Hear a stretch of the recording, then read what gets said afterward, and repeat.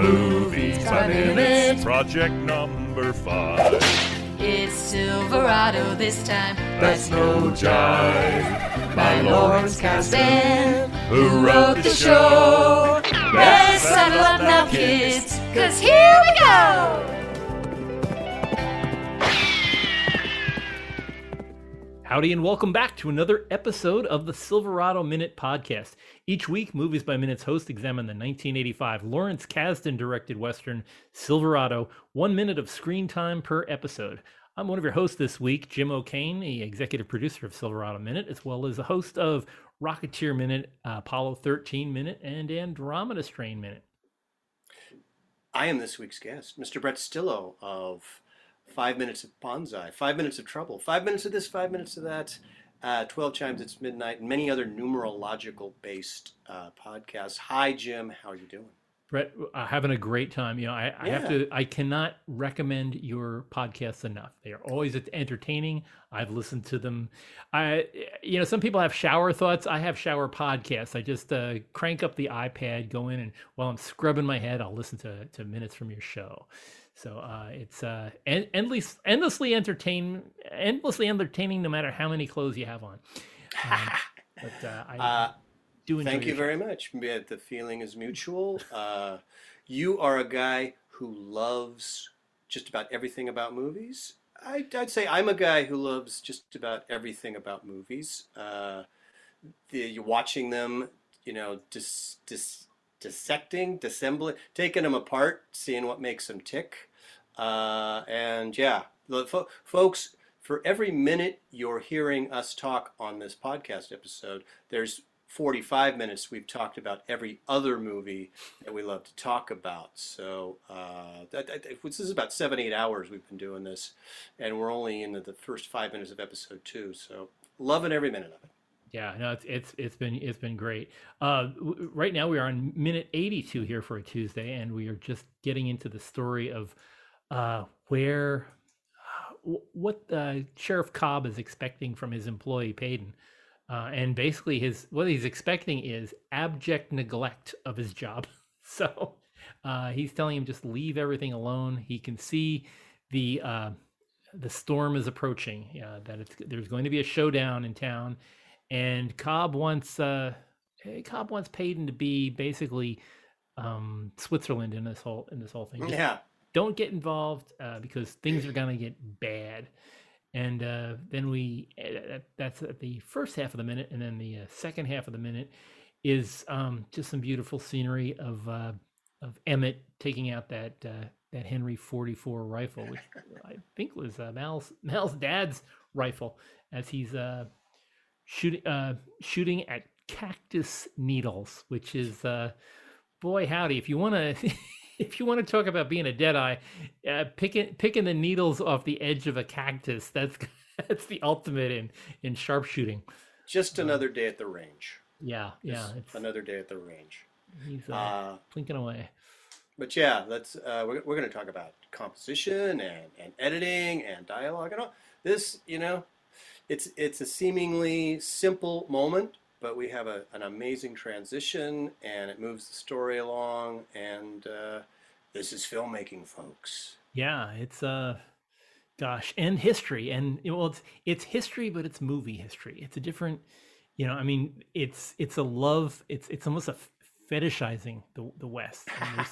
It's just this. I mean, we go from the scene in this darkened saloon, where this confrontation between Cobb and Payton is going on, and we cut out to just morning sunshine and that most loving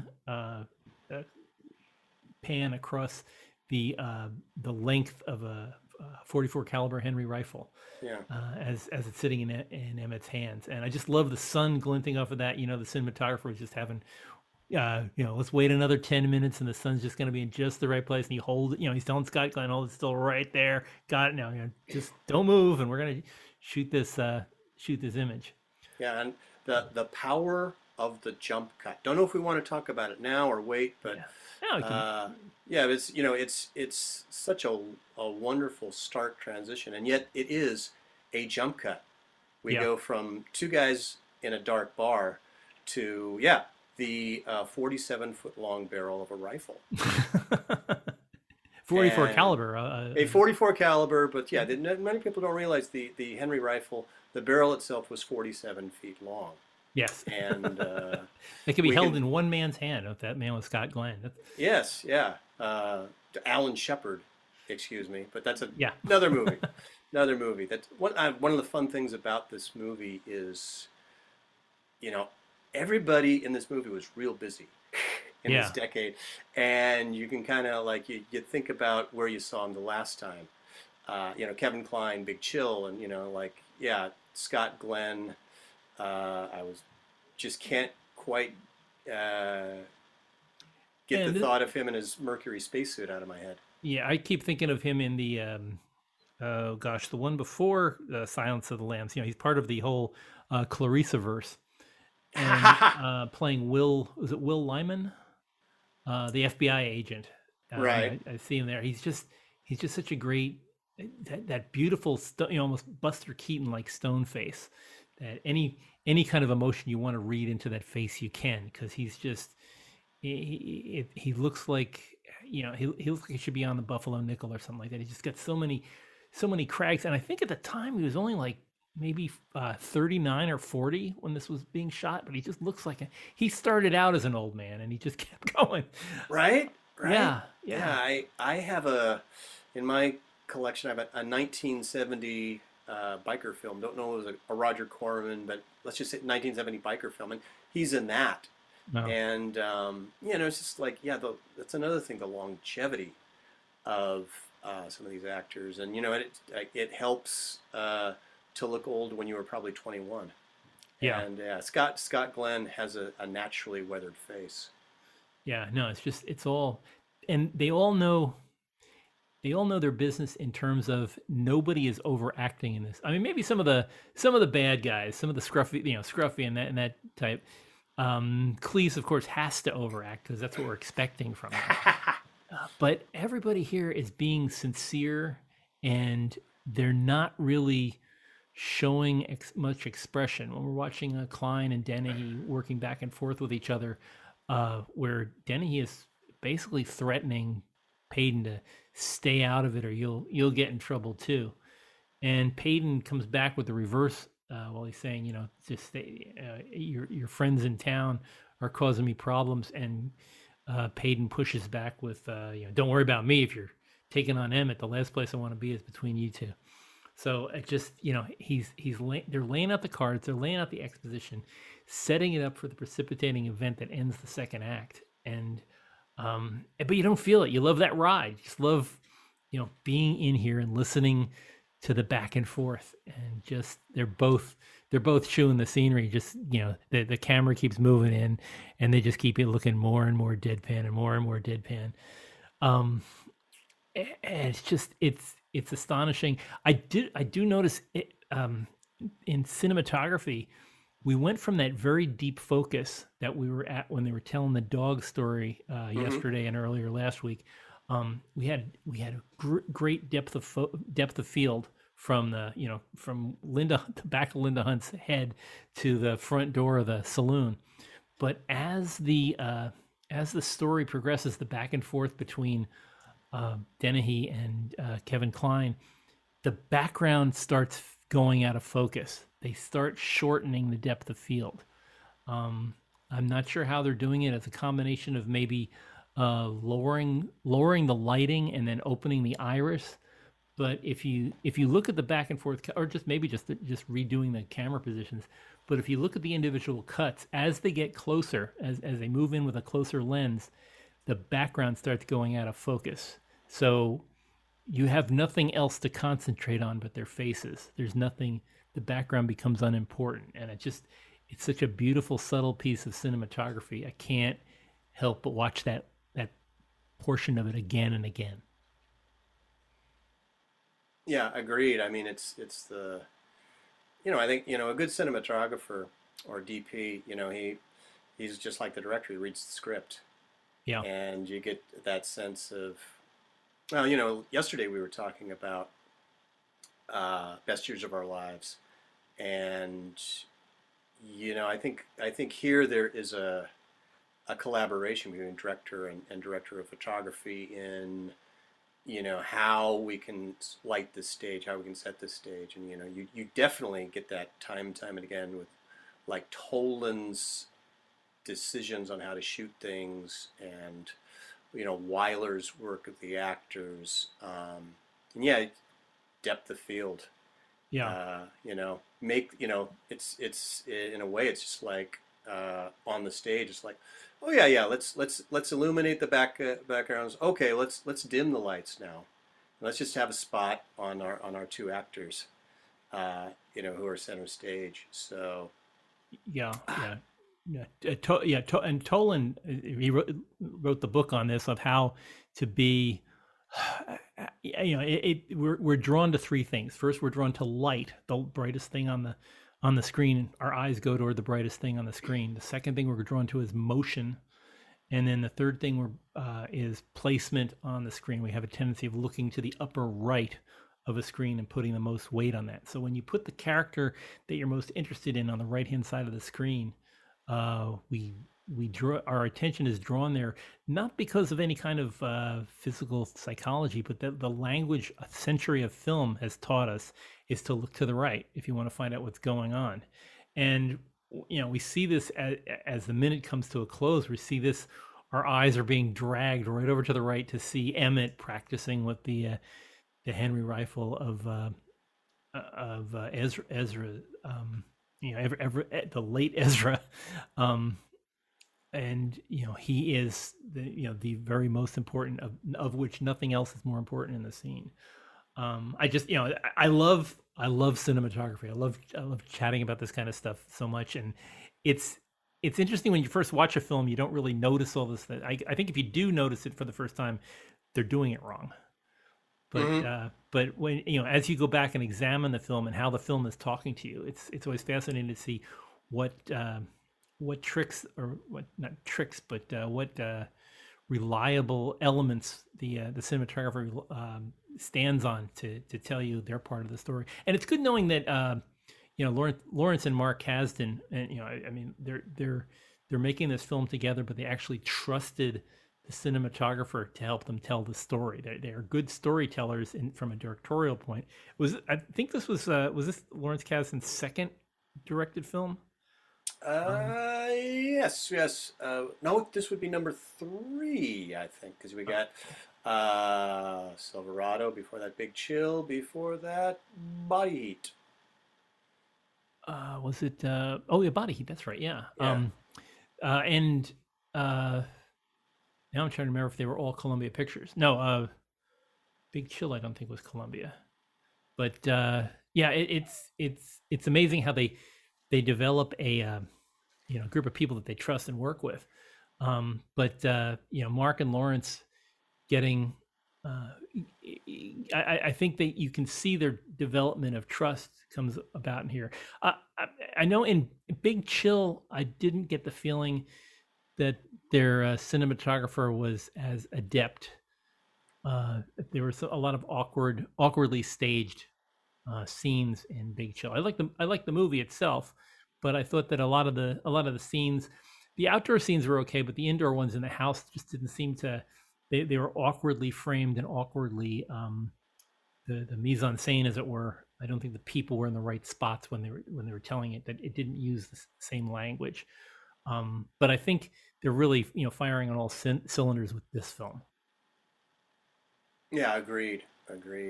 It's one thing I think why we've watched this one over and over is every frame is again the composition and choices made, deep focus, and then we can also talk about the editing, which I kind of alluded to earlier, but to have that very stark cut, right and almost right exactly on Kevin Kline's line about I wouldn't get between you and me and Emmett. Boom. Yeah, boom. There's Emmett. Yeah. And then that other cut. I mean, the very simple one, the action reaction shot where he's aiming, the hammer drops on the Henry rifle, and the next thing you see is the chunk of the the cactus, Yeah. and it's like that's the Kuleshov effect, right? Yeah, or yeah, the Kuleshov effect of you're seeing Yeah. two scenes, and it's like, oh yeah, he's shooting at the cactus. But just classic. It's great, and Yeah. it's gonna get goofy tomorrow. But I think it's just I do enjoy this scene, and and again, it's setting up this precipitating event that we're gonna get to later. Probably tomorrow, actually. Yeah, exactly. And yeah, and so, something I talked about the week Josh Horowitz and I did this was all four of our heroes have superhuman cowboy skills. Yes. It's worth noting, none of these guys have superpowers. None of them have, special costumes. None of them look like the Roy Rogers of the Lone Ranger, but they do things with firearms that are superhuman. Just sort of casually. It isn't just knocking the needles off the cactus. It's exactly, he's making these perfect little crescents. Yeah. He knows where the edge of the bullet is going to hit. So. Yeah. If he was a fraction of a second, a fraction of an inch, to the right or left, he'd be very upset. It's also a bit of the myth of the Western gunfighter and the crack shot. I'm sure you've had time, plinking with a rifle or something like that. And you don't have to be that good. You could just hitting the tin can is like, or you getting close to the tin can is good enough. But it's that whole, myth, if you will, or lore of, there's only one. You fired twice, but there's only one hole. Well, it's because the bullet went through the same hole, and great stuff like that. It's Robin Hood putting the arrow through the other arrow. So it's definitely it's a beautiful trope, and it's not real. But we don't really want real in Western. What we want is good versus evil, and we have to set up the strengths and weaknesses. And this is just it's a very nice, simple, wordless way of showing how capable Emmett is right now in his undamaged, pristine state. That he knows his way around a firearm, and definitely knows his way. Everyone knows how to handle himself in the Old West. But just, I know I keep overusing this word, but it's just so beautiful. It's really amazing how much, and it's been said many times before on this show, but the West itself is a character. And very much. And I mentioned this during our week, but it kind of comes up that back in 1985, I saw some, one of those classic, behind the scenes, sort of the 10-minute making of Silverado, those promos they would stick, say, after a baseball game. And one thing Scott Glenn said, when he's in his Emmett costume and he's on the set is, he says, yeah, none of these guys are cowboys, okay? They're, all four of us are gunfighters. We are hired guns. So I think that's interesting to, like, we love these four guys. They're four guys you root for, but they aren't around to punch cattle or herd anything. The only thing they herd is bullets. Yeah. It's they're bad. They're bad company. They really are. We hear about Emmett staying in a 5-year stint in Jefferson City for a murder that he did kill the guy, but he had it coming. Yeah. And I did my time. Yeah. Yeah. And Payton was doing bank jobs and things, so he was in with Cobb. So they're not the good guys, but they're kind of the anti-heroes, and we have a tendency of forgetting that they're the bad guys because they're bad guys doing good things, or they're almost a reform of bad guys. And gosh, even Emmett's brother is yet another murderer, because he just can't keep his hands off a girl or his lips. Wow. Well, I think we covered minute 82 pretty well, and excellent. probably want to go wait until tomorrow to talk about the precipitating event, which is very intriguing. But let's leave that for tomorrow. Brett, where can people listen to you when they want to hear more than just my prattling and hear you give some pearls of wisdom? It's been a while since Josh Schwartz and I have done a series. We're always talking about we could do this, we could do that, but we are out there archivally, so to speak. So Apple Podcasts and the usual places. Just look for, or just Google 5 minutes of Trouble, where in a sense, Josh and I did 2 westerns. 5 minutes of Trouble, which is Big Trouble in Little China, which was a western set in San Francisco in 1986, and The Adventures of Buckaroo Banzai and Across the Eighth Dimension, which of course was set in the Old West of the Eighth Dimension. So with the cowboy Jeff Goldblum, and Cowboy Pepe Serna.